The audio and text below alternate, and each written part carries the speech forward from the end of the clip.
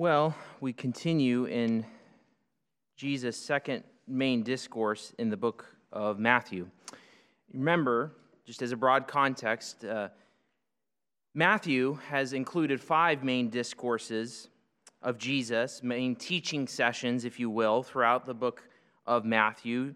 And it ties in with what Jesus says at the very end: make disciples of all the nations by baptizing them in the name of the Father, the Son, and the Holy Spirit, and by teaching them to observe all that I have commanded you. And how do we know what to obey? How do we know, what do we need to learn? And in broad measure, what we find in those 5 discourses, the first one's the Sermon on the Mount, the second one we're in chapter 10, what we find in there is teaching. How do we live? How do we live as Christians? And even as we do that, remember the context of chapter 10. Jesus is sending out his 12 apostles, those whom he's given a particular authority to be his representatives. That's what an apostle is. It's an emissary. It's someone who has the authority to speak on behalf of another, like an ambassador or like a power of attorney. He's sending these 12 out in a particular way. But Matthew records this for his audience, his Jewish Christian audience, so that they might extract timeless principles. So some of the things we see in Matthew, they're particular to the 12, but then there are definitely things that we come across that apply to Matthew's audience and by extension apply to all disciples everywhere, including us, especially as we think about how we go out and proclaim the gospel.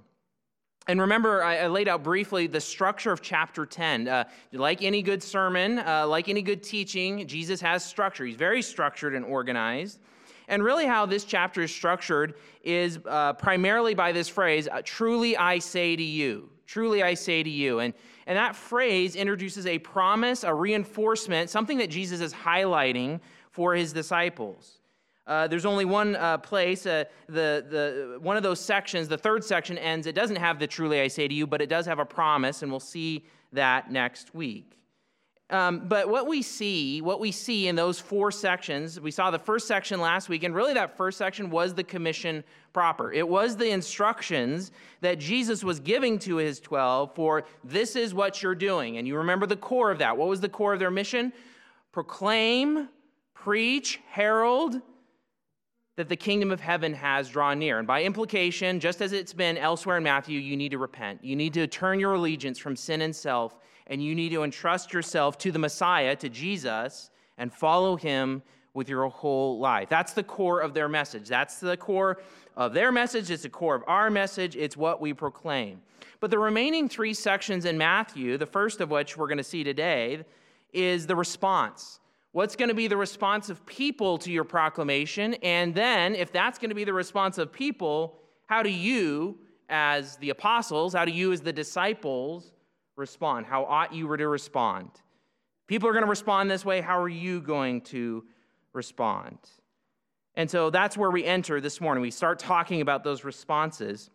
And here's the big idea this morning for this text, and it's this: prepare to be handed over and to endure to the end as a messenger of Jesus for final salvation. Prepare to be handed over, and we'll talk about what that phrase means in a second, but prepare to be handed over and to endure to the end as a messenger of Jesus for final salvation. And we're going to jump into verse 16. That'll be our first point this morning. But before we jump into that, I want to just reread verse 5 through 15 to remind us of the context of what Jesus has already said. So verse 5 says this: these 12 Jesus sent out, instructing them, go nowhere among the Gentiles and enter no town of the Samaritans, but go rather to the lost sheep of the house of Israel. And proclaim as you go, saying, the kingdom of heaven is at hand. Heal the sick, raise the dead, cleanse lepers, cast out demons.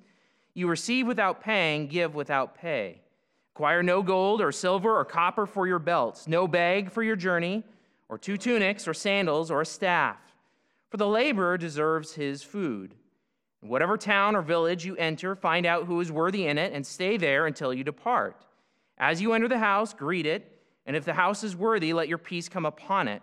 But if it is not worthy, let your peace return to you. And if anyone will not receive you or listen to your words, shake off the dust from your feet when you leave that house or town. Truly I say to you, it will be more bearable on the day of judgment for the land of Sodom and Gomorrah than for that town. Which leads us right into our section this morning. And in verse 16, our first main point is this: be shrewd and innocent in the face of imminent danger. Be shrewd and innocent in the face of imminent danger. Look at verse 16 and what Jesus says next, after what he just said in verses 5 through 15. It says this in verse 16.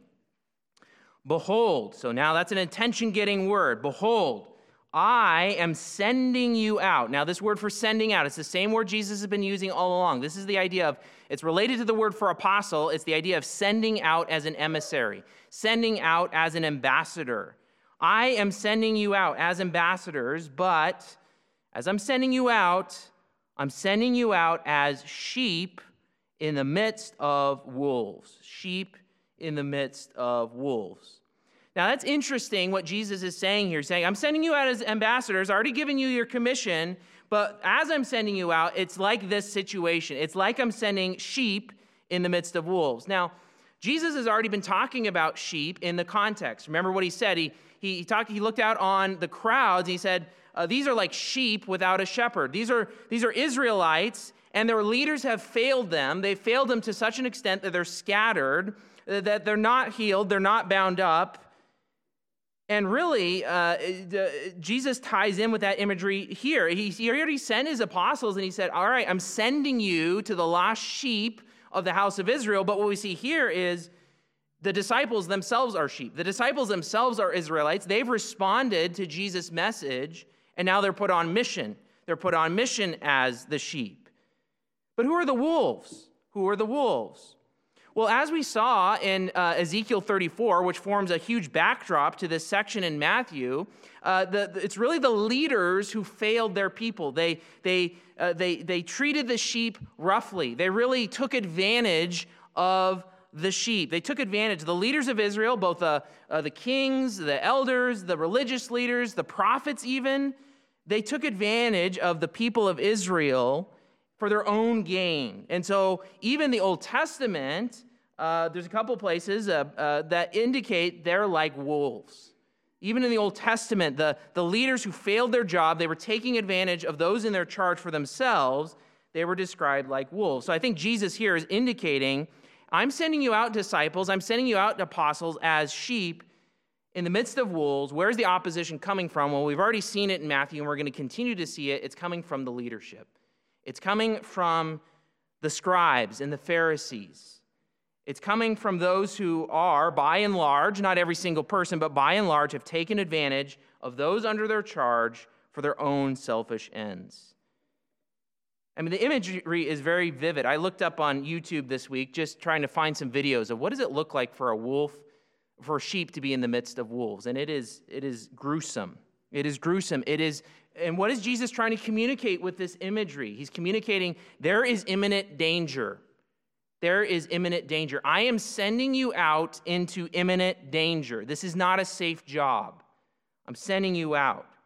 But then what he does, he says, okay, here's the dangerous situation. What do you do? What do you do in response to that? Well, Jesus says this, therefore, so because it's this dangerous situation, therefore become shrewd as serpents and innocent as doves. So he's still using some animal metaphors here.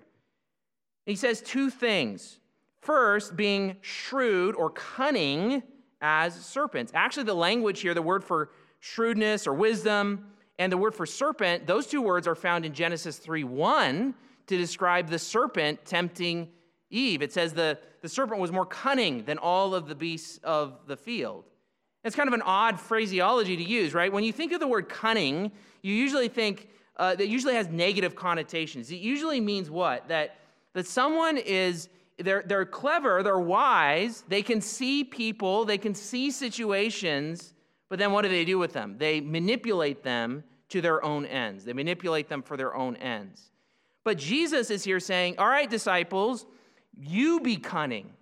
You be cunning like serpents. Understand people, understand situations, but then he doesn't just stop there. He tacks on a second quality that they need, and be innocent as doves. Both together. Not just one or the other, but both together.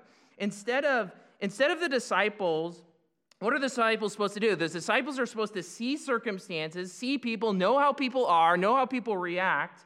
They're to be cunning, but not for evil ends or self-interest, but rather for the interests of the kingdom and its message. They're to be innocent.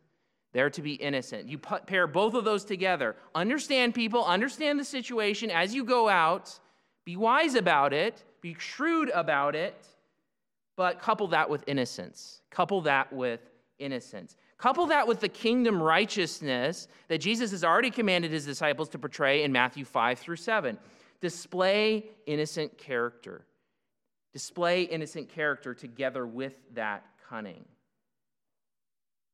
It's the idea that if people are going to attack you, if the wolves are going to attack you, don't give them an excuse. Don't give them an excuse. Know that you're going to, and as we'll see, know that you're going to be attacked. Know who people are going to respond to you, but don't give them an excuse. Have righteousness, have innocence coupled with that cunning. Just like Jesus. Wasn't Jesus, couldn't you describe Jesus as cunning? As he interacts, you see this in the Gospels, as he interacts with people, he understands how people are thinking. He understands their motivations. He knows how people are. And yet he's always leveraging the situation. Even when he's seemingly on the defensive initially, he leverages the situation for that person's good, to proclaim the gospel, to proclaim the kingdom to them. And the disciples, as his representatives, are to do the same thing. Now, you might be asking yourself a question. Why does Jesus intentionally, knowingly put his disciples in harm's way?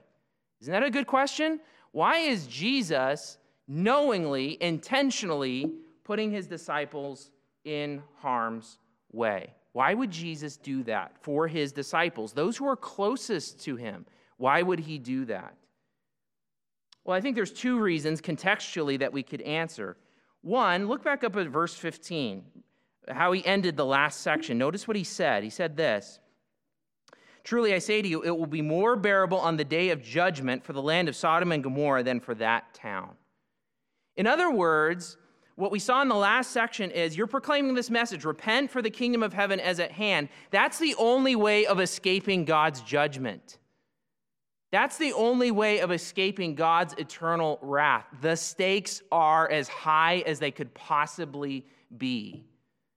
And when the stakes are that high, then life and survival and safety and comfort dwindle up against that need. And Jesus is going to continue to say that in the rest of chapter 10. The stakes are so high. The disciples have been brought into the community of faith. They've already entrusted themselves to Jesus. They've already repented. They're safe from God's judgment in that eternal sense. But the stakes for others are high. The stakes for those you're going among are high. Until they repent and entrust themselves to Christ, they will be under God's judgment. And so the harm that Jesus, he's putting them in harm's way because the stakes for those people they're going and trying to reach are so high. But we could say a second thing. And it goes back to something that's already been hinted at in the book of Matthew and will continue to become clear as we go. Jesus is the suffering servant of Isaiah 52. He's the one that brings and rescues and ransoms his people through suffering, through harm being done to him. That's what Jesus is going to do. Well, the disciples, the apostles, are his representatives. They're his ambassadors. And as he'll say next week, you shouldn't expect any better treatment than what I'm getting. And so it's this reality that we see in Jesus and extends even through the church. You can see this in church history. Suffering advances the kingdom. Jesus is intentionally putting his disciples in harm's way. He knows they're going to suffer because suffering advances the kingdom. If you're going to be a representative for the kingdom, then you better get ready to suffer because God builds his church through suffering, because that's how he built his church even through Jesus himself. What's there for us as we see this? understand that Jesus puts his people in harm's way because so much is at stake. And the suffering of his people is a means of spreading that message. Suffering is a means of spreading that message. And even as we go out, how do we take his instruction to be cunning and innocent? Well, let's think about it like this. Work at understanding circumstances and people and know how to act to leverage, not for yourself, but for Christ's kingdom. Be strategic for the kingdom and don't be naive about people, but always act with moral purity, displaying kingdom righteousness in your dealings with others. Don't give people an excuse to come after you except for your message and righteous character. So that's the first thing we see in this section as we see Jesus unfolding the response of how people are going to act. Be shrewd and innocent in the face of imminent danger. Second, we see this. Beware of people handing you over to legal and religious action. Beware of people handing you over to legal and religious action. Look at verse 17.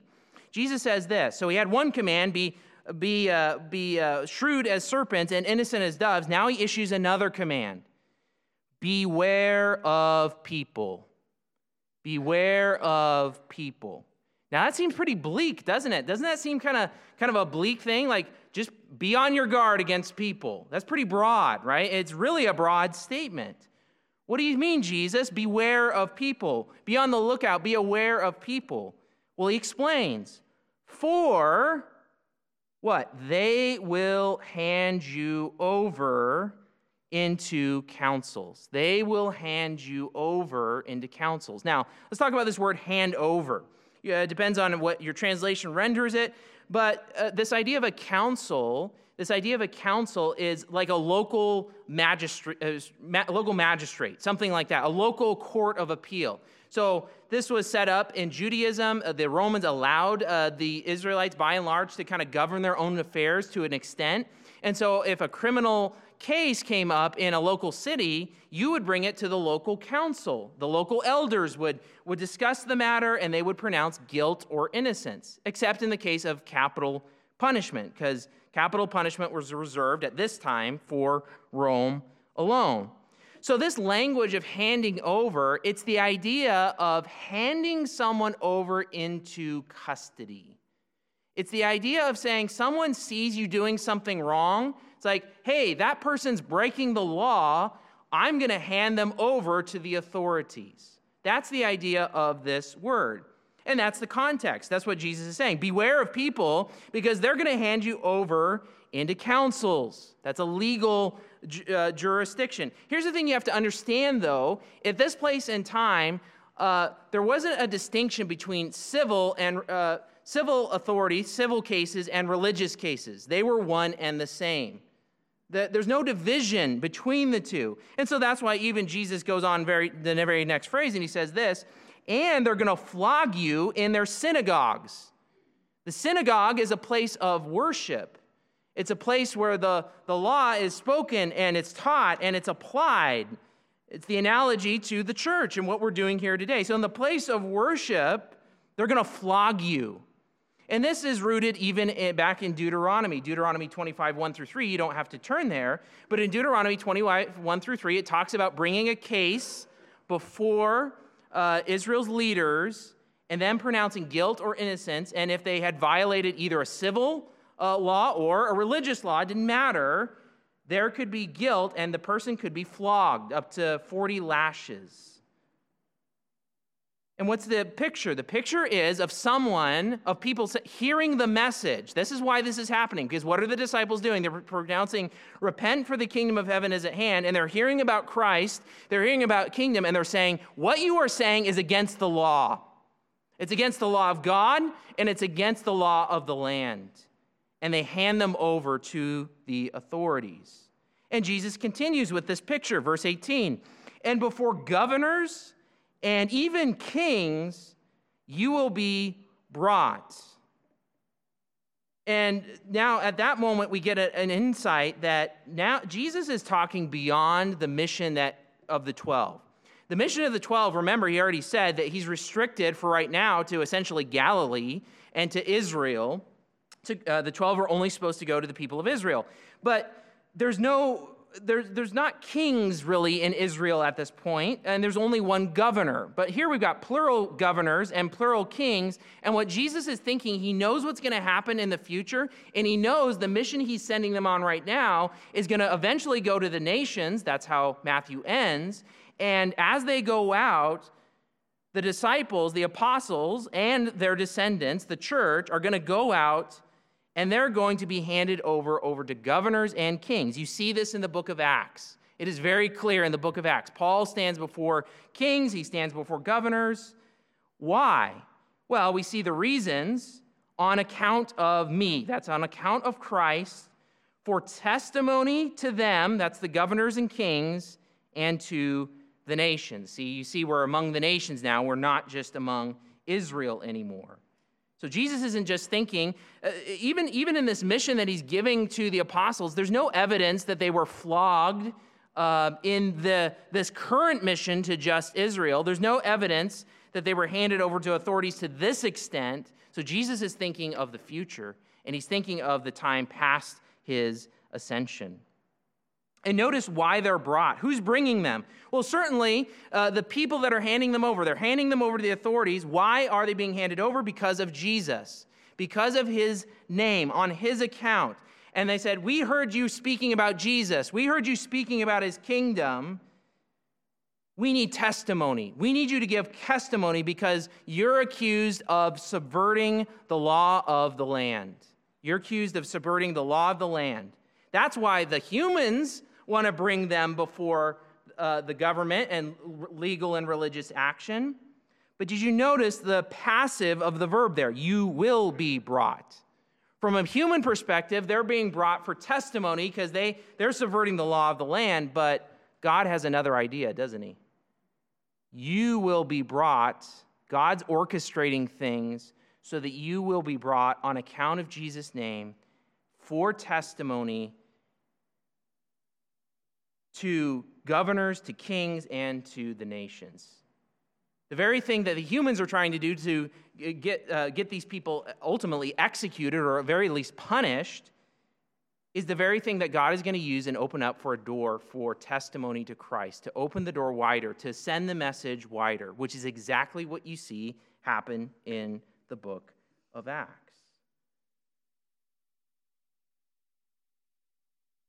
How do we apply this?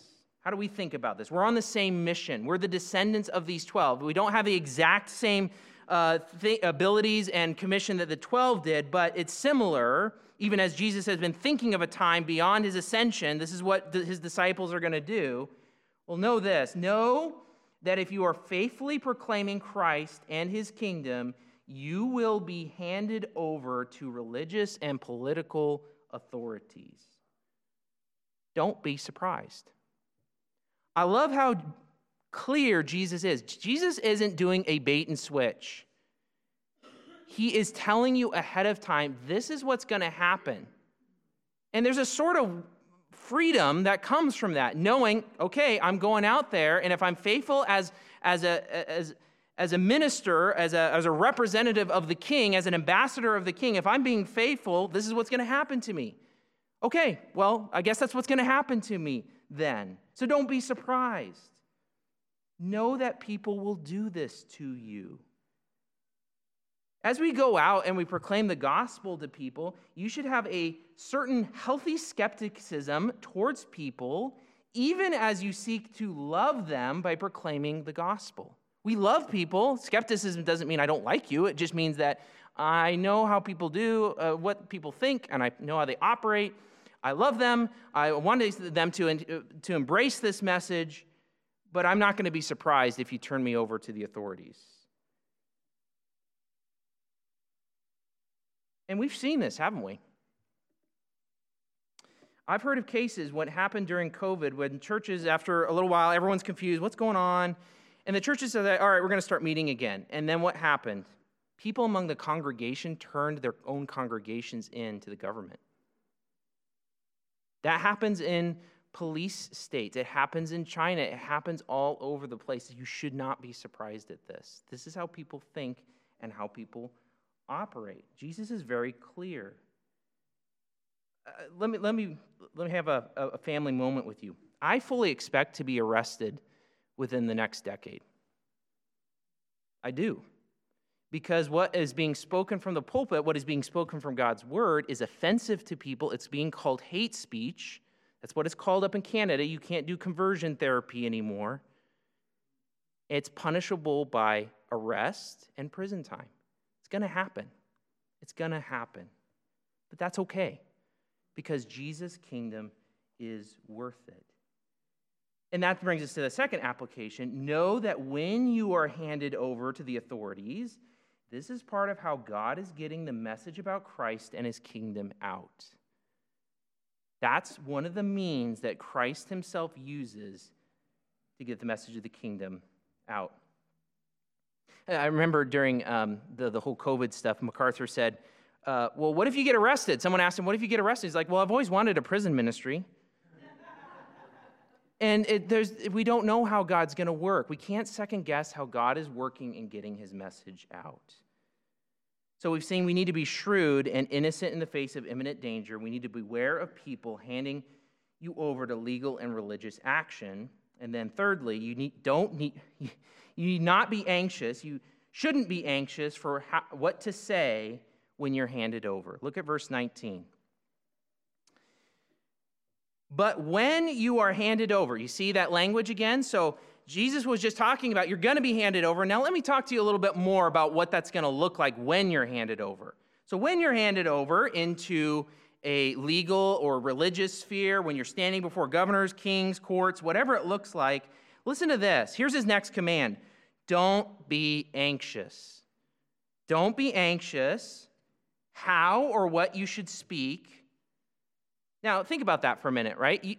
Imagine yourself getting handed over to the authorities, and you're brought before a judge in a courtroom, and they're bringing you there because you've been proclaiming Christ and the kingdom.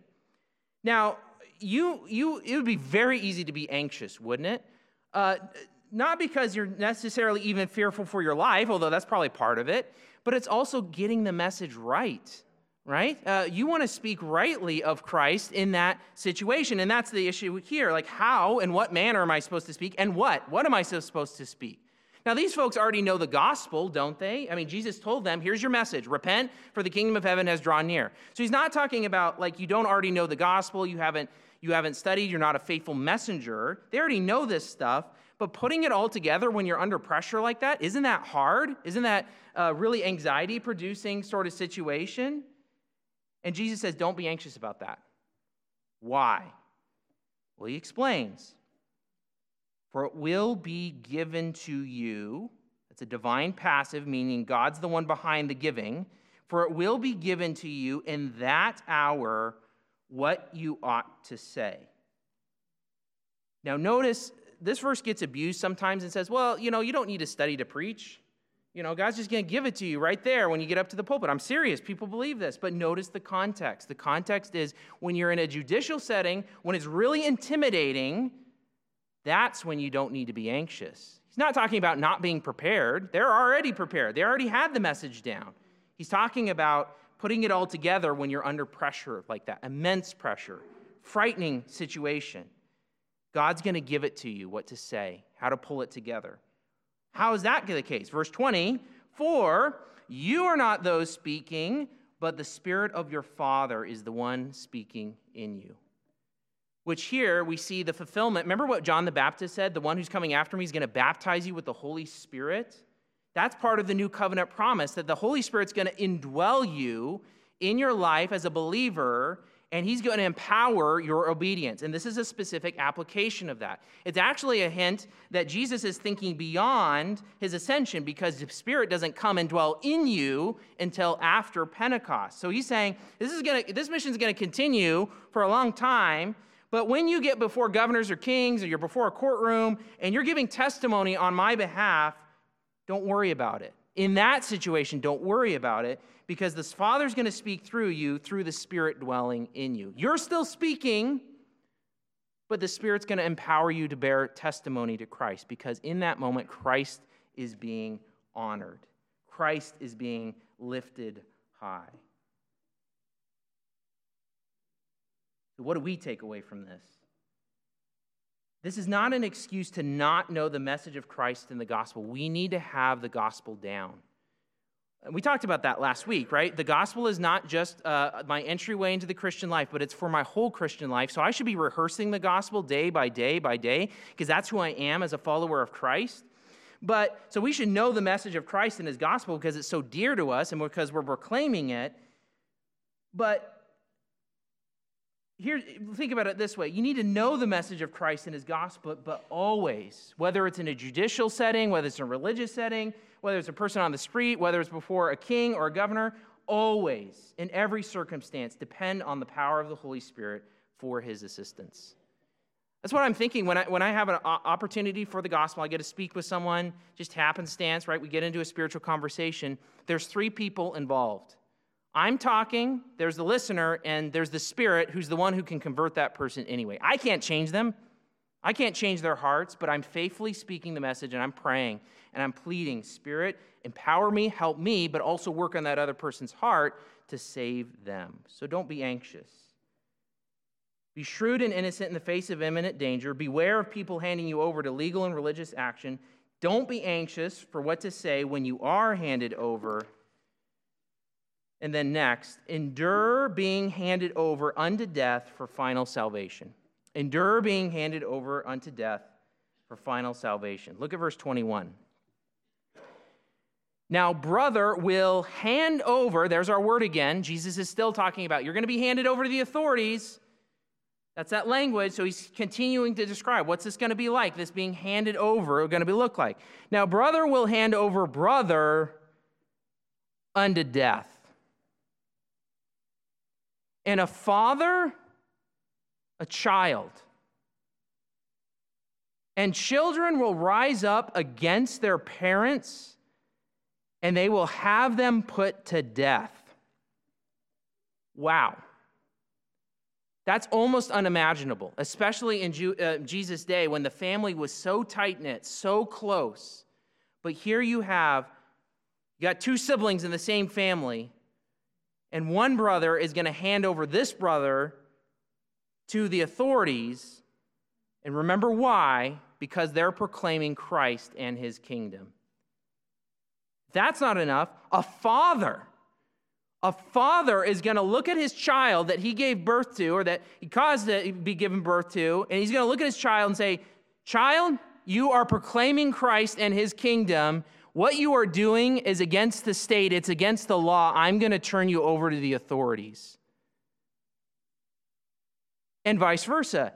And children will rise up against their parents and cause them to be put to death. And this is knowing it. This is what you are doing, mom and dad, in proclaiming Christ and his kingdom. It's against the state.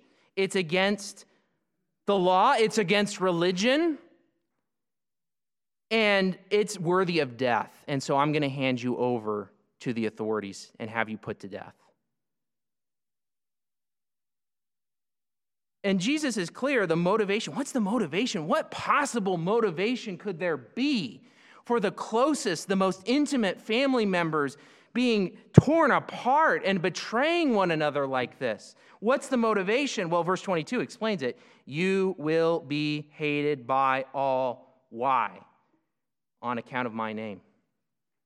You see, when the message of Jesus and his kingdom is repent, turn your allegiance from sin and self, and entrust yourself to Christ, and then you become part of the family. Christ puts his name on you, and you're his representative, you're his disciple, and you have no higher allegiance when that happens. You have no higher allegiance than Jesus when that happens. And people are going to hate that. People are going to hate that.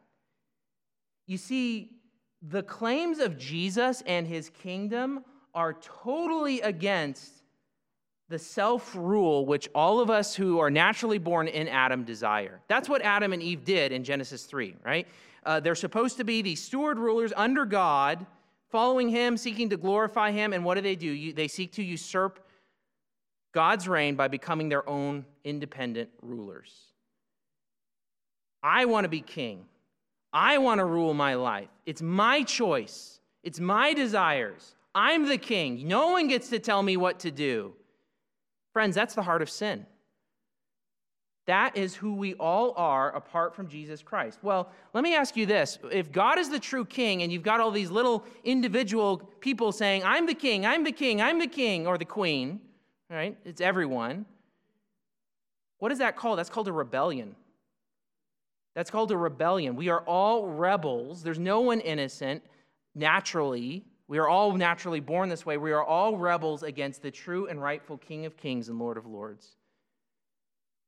And what happens when you, as a seeking to be a usurper king, you hear the message, Christ is the king, Christ is going to establish his kingdom, and everyone who doesn't bow the knee to his lordship will be judged, rightfully so and justly so, by the fierce wrath of Almighty God.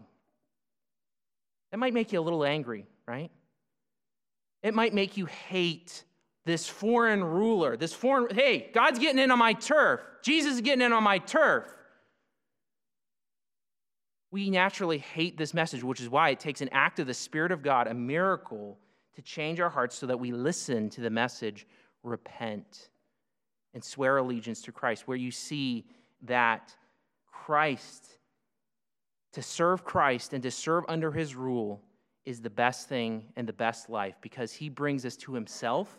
He brings us to God, who is designed to satisfy our souls at the deepest level. But here's the thing. If the self is at the center of your universe, if yourself is at the center of your universe, then no one can get closer than yourself, right? And so when someone outside of yourself threatens your own rule over your life, you will do anything to protect the center of your universe, including handing over your family, those closest to you, to death to protect it. That is what the depravity of sin does to us. But there is good news through Christ, as we have said. You can be released from that self-imploding kingdom of self through repenting and entrusting yourself to Christ. And if you haven't done that today, you need to do it. Jesus is calling you through his word to repent, to entrust yourself to him, and to follow him and to swear allegiance with your whole life. But notice in all of this, right, Jesus is saying, this is what's going to happen. Your friends and your family are going to hand you over to the authorities. It's going to happen. So don't be surprised, but notice what the response here is. End of verse 22. But the one who endures to the end, this one will be saved. Well, what's the end that's being talked about? Well, certainly in context, Jesus is talking about death, right? He's talking about making it to the end of your life.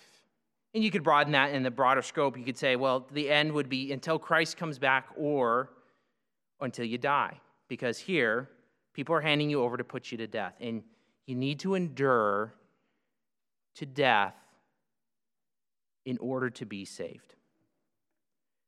Think about endurance. What is endurance talking about here? Well, let's think about the opposite.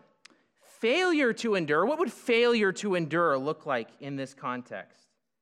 Failure to endure would be a renunciation of Christ, his name, him as king.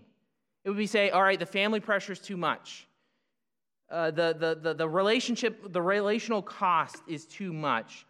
I'm going to renounce Christ. I'm not going to follow him anymore. That would be a failure to endure. You see, the life of a Christian, we've said this before, and we keep saying it, is a life of faith. It's not a point of faith. Yes, there is a point in time where the Holy Spirit grants repentance, grants understanding, and grants you the ability to repent and entrust yourself to who Jesus is. But faith connects you with Christ. And the life of faith is a continual reliance, a continual entrusting yourself to Christ every single day. It's every single day that only through Christ and my connection with him am I saved.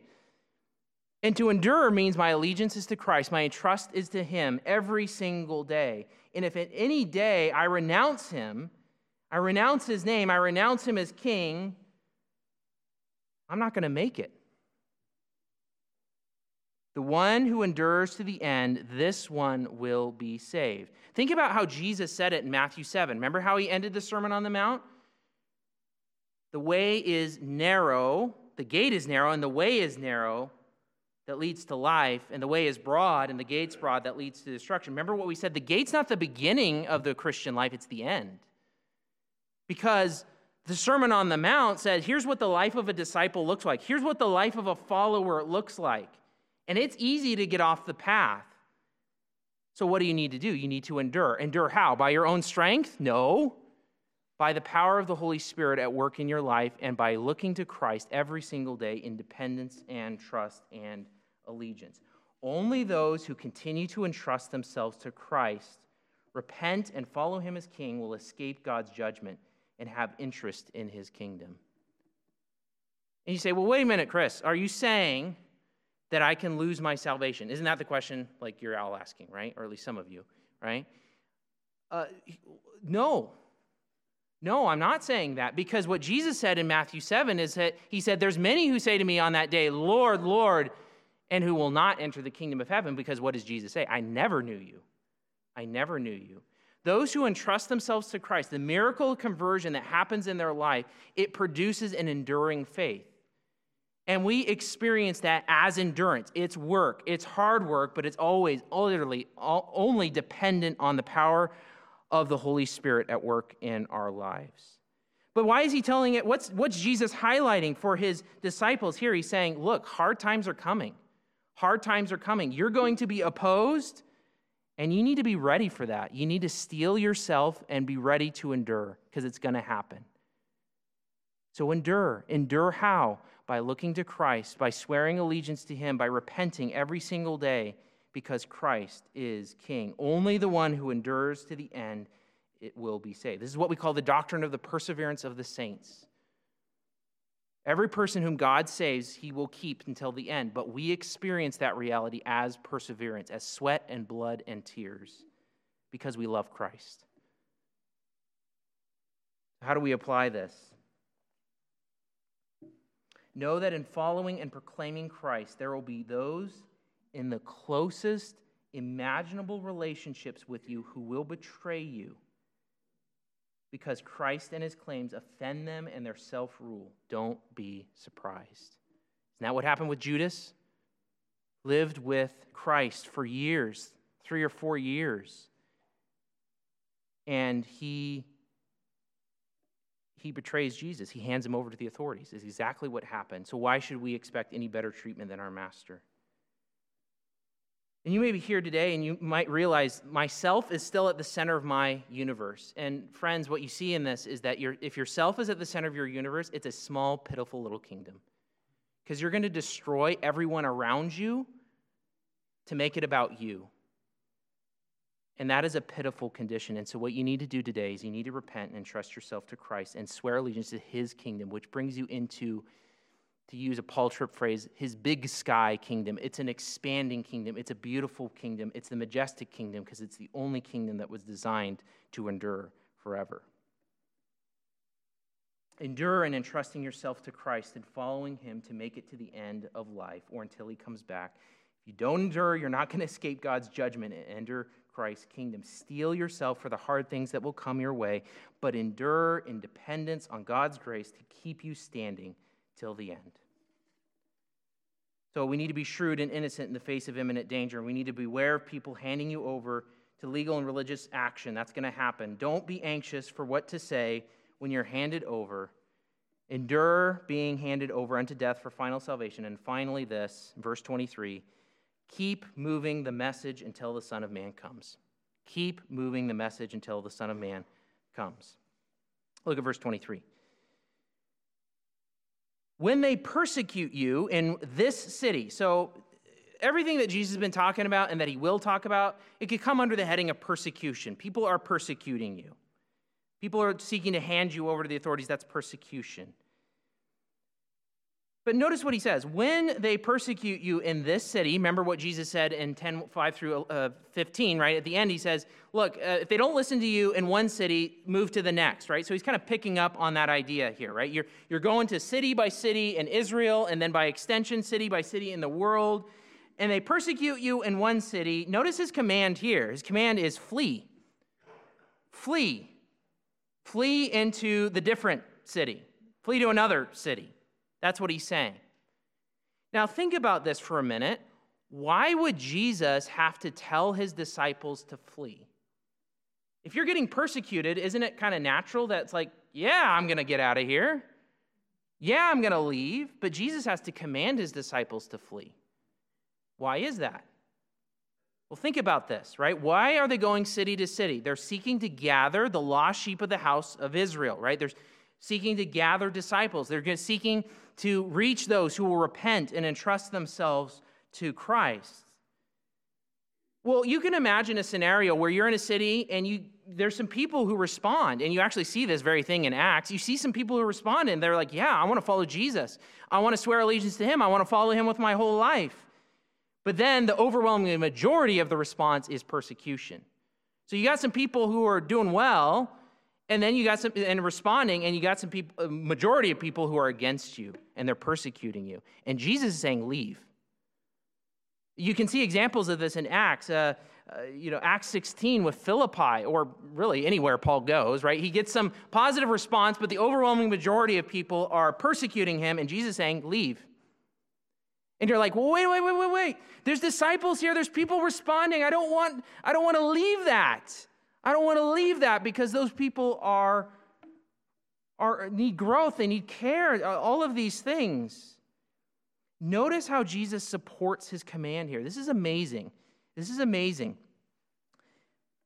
And this is our truly I say to you statement that ends the section. For truly, so flee, get out of there, go to the next city. For truly I say to you, you will, here's a very literal rendering of the verse. You will certainly not complete the cities of Israel until the Son of Man should come. Now, some translations, including the ASV, say before the Son of Man should come. That is inaccurate. It's until. The NASB gets it right in this case. You will certainly not complete the cities of Israel until the Son of Man should come. This structure happens a ton in the book of Matthew, this grammatical structure. Let me give you an example. Turn to Matthew 5:26 so that we understand the exact argument that Jesus is making here. Matthew 5:26. This is just one example. It happens many times, at least a good handful of times in the Gospel of Matthew. Listen to this. You'll see the similarities. Don't notice so much the content as the similarities of the structure. 5:26 says this, truly I say to you, there's our phrase, you will never, there's our never, get out until, it's the same exact words that is used in Matthew 10:23, you will never get out until you have paid the last penny. What does that mean? It means you're not getting out of prison until you pay the last penny. In other words, you need to pay the last penny before you get out of prison, right? That's what that means. You need to pay the last penny. That's the prerequisite to you getting out of prison. You're not going to get out until that happens. Same structure in Matthew 10:23. Truly I say to you, you will never complete the cities of Israel. Right? That's where the 12 were sent out. We're sent out to Israel, to the cities of Israel, to the geographic land, the historical geographic land of Israel. You're never going to complete the cities of Israel until the Son of Man might come. Meaning what? The Son of Man has to come first before you complete all the cities of Israel. That's what that means. What is he talking about? He's talking about completing the mission, right? Move on, because you're not going to complete the mission to Israel anyway until the Son of Man comes. Well, that leads to another question. What does that mean? The Son of Man might come. What does that mean? Now, Jesus is referring to himself. We've already seen this title in the book of Matthew. Turn back to Matthew 8:20. This is the first time he uses it. Matthew 8:20, and he says this. And Jesus said to him, foxes have holes and birds of the air have nests, but the Son of Man, referring to himself, has nowhere to lay his head. Well, what does that imply? It means the Son of Man's already there, isn't it? Son of Man has already come. He's there. He's right there. See, look over at chapter 9, verse 6. This is the second use of that phrase, the Son of Man. But that you may know that the Son of Man has authority on earth to forgive sins, he then said to the paralytic, rise, pick up your bed, and go home. And what is Jesus saying? Jesus is saying, I'm the Son of Man, and I'm here. He's already arrived. But there are other places in Matthew. Turn to Matthew 16 for an example. There are other places in Matthew, and we'll see more of these as we walk through it, where the Son of Man hasn't come yet. Let's look at Matthew 16:27. Notice this. For the Son of Man is going to come. Wait a minute, I thought he was here. He's going to come? Son of Man is going to come with his angels in the glory of his Father, and then he will repay each person according to what he has done. Truly, I say to you, there's another one of our statements, there are some standing here who will never taste death until they see the Son of Man coming in his kingdom. So which is it? Has he come or is he coming? Both. This is what we call two comings, right? Jesus is already there, but he also speaks of another coming, what we call the second coming. This is all rooted in, all of this language of the Son of Man and the Son of Man coming is rooted in Daniel 7. Let me take you back there really briefly just to remind ourselves that this is rooted in the Old Testament. Daniel 7, 13 and 14.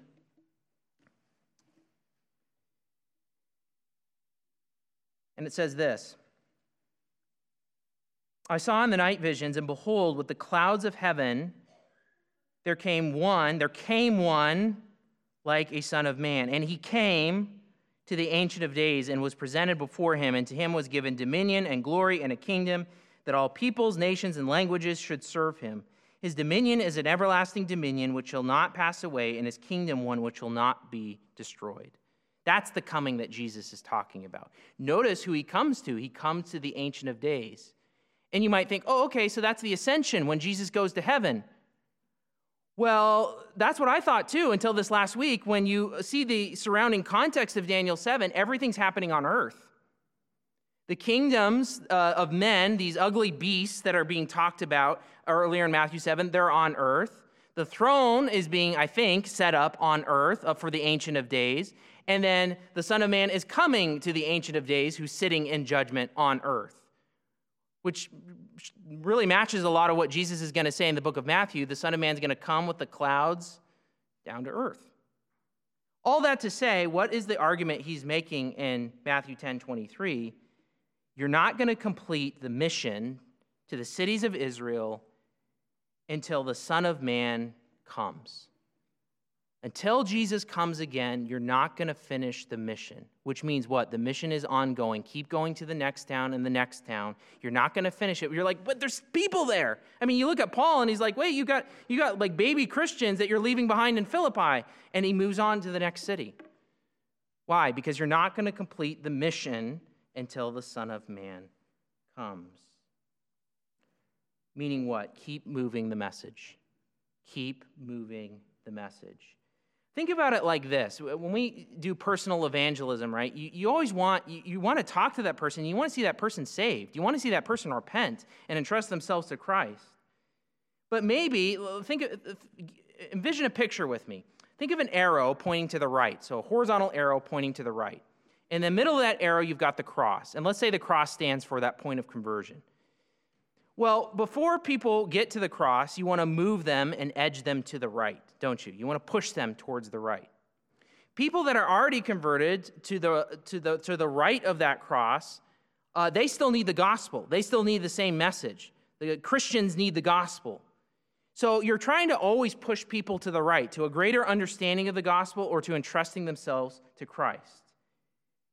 And that's this principle here. Keep moving the message. You may not see the person converted. You may get one conversation.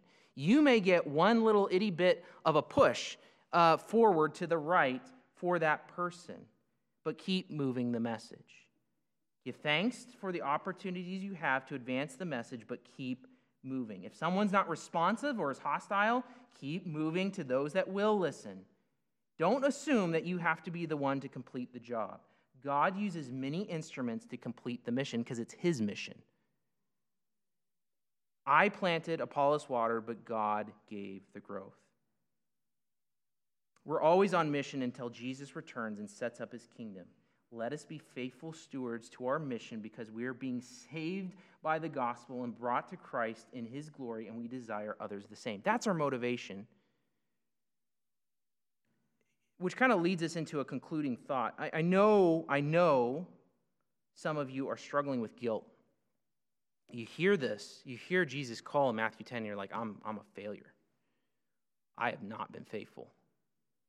Well, we've all been there. I've been there. What do you do when you feel guilt for not obeying Jesus' call? To be faithful to the mission, to not be faithful to proclaim the gospel. How do you deal with that guilt? The gospel.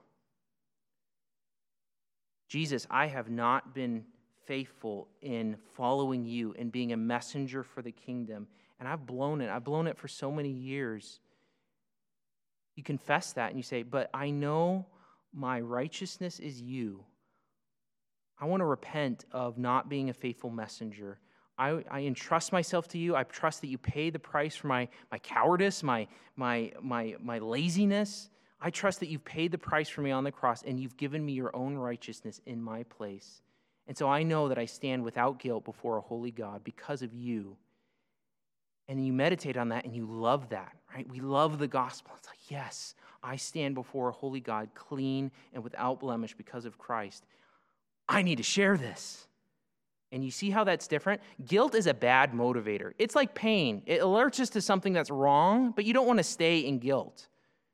God doesn't want people motivated by guilt. He wants people motivated out of love and delight in the gospel, which is why we meditate on the gospel day after day to remind ourselves this is amazing news, and I need to pass it on to others. When you're excited about something and when you see its relevance to yourself day after day, you're going to want to share it to other people. That's how the gospel helps you deal with guilt over the mission. But maybe you're here today and you're just flat out guilty because you know before a holy God, I am guilty. I deserve his wrath and I know it, but I don't know what to do. Well, friend, it's the gospel. It's the same exact message. Repent and entrust yourself to Christ. He has paid your price in your behalf if you will entrust yourself to him. He has been your righteousness in your place so that you can be counted righteous before God and you can join the mission with us. If you don't know how to do that, you need to talk more. Talk with me, talk with Steve, talk with Jim. We would love to do that with you. Prepare to be handed over and to endure to the end as a messenger of Jesus for final salvation. Let's pray. Jesus, we love you. We thank you for rescuing us and putting us on mission. Help us to be faithful this week. Lord, even if it's baby steps, even if it's just a small little ways that we can see there's an opportunity for a conversation. I need to speak of you. Lord, help us to do it, to stick our foot through the cracks in conversations that we see and to be bold. Make us a bold people because we love you. Thank you, O Lord Jesus. Help us this week and save more people for yourself. We ask these things and pray them in the name of Jesus. Amen.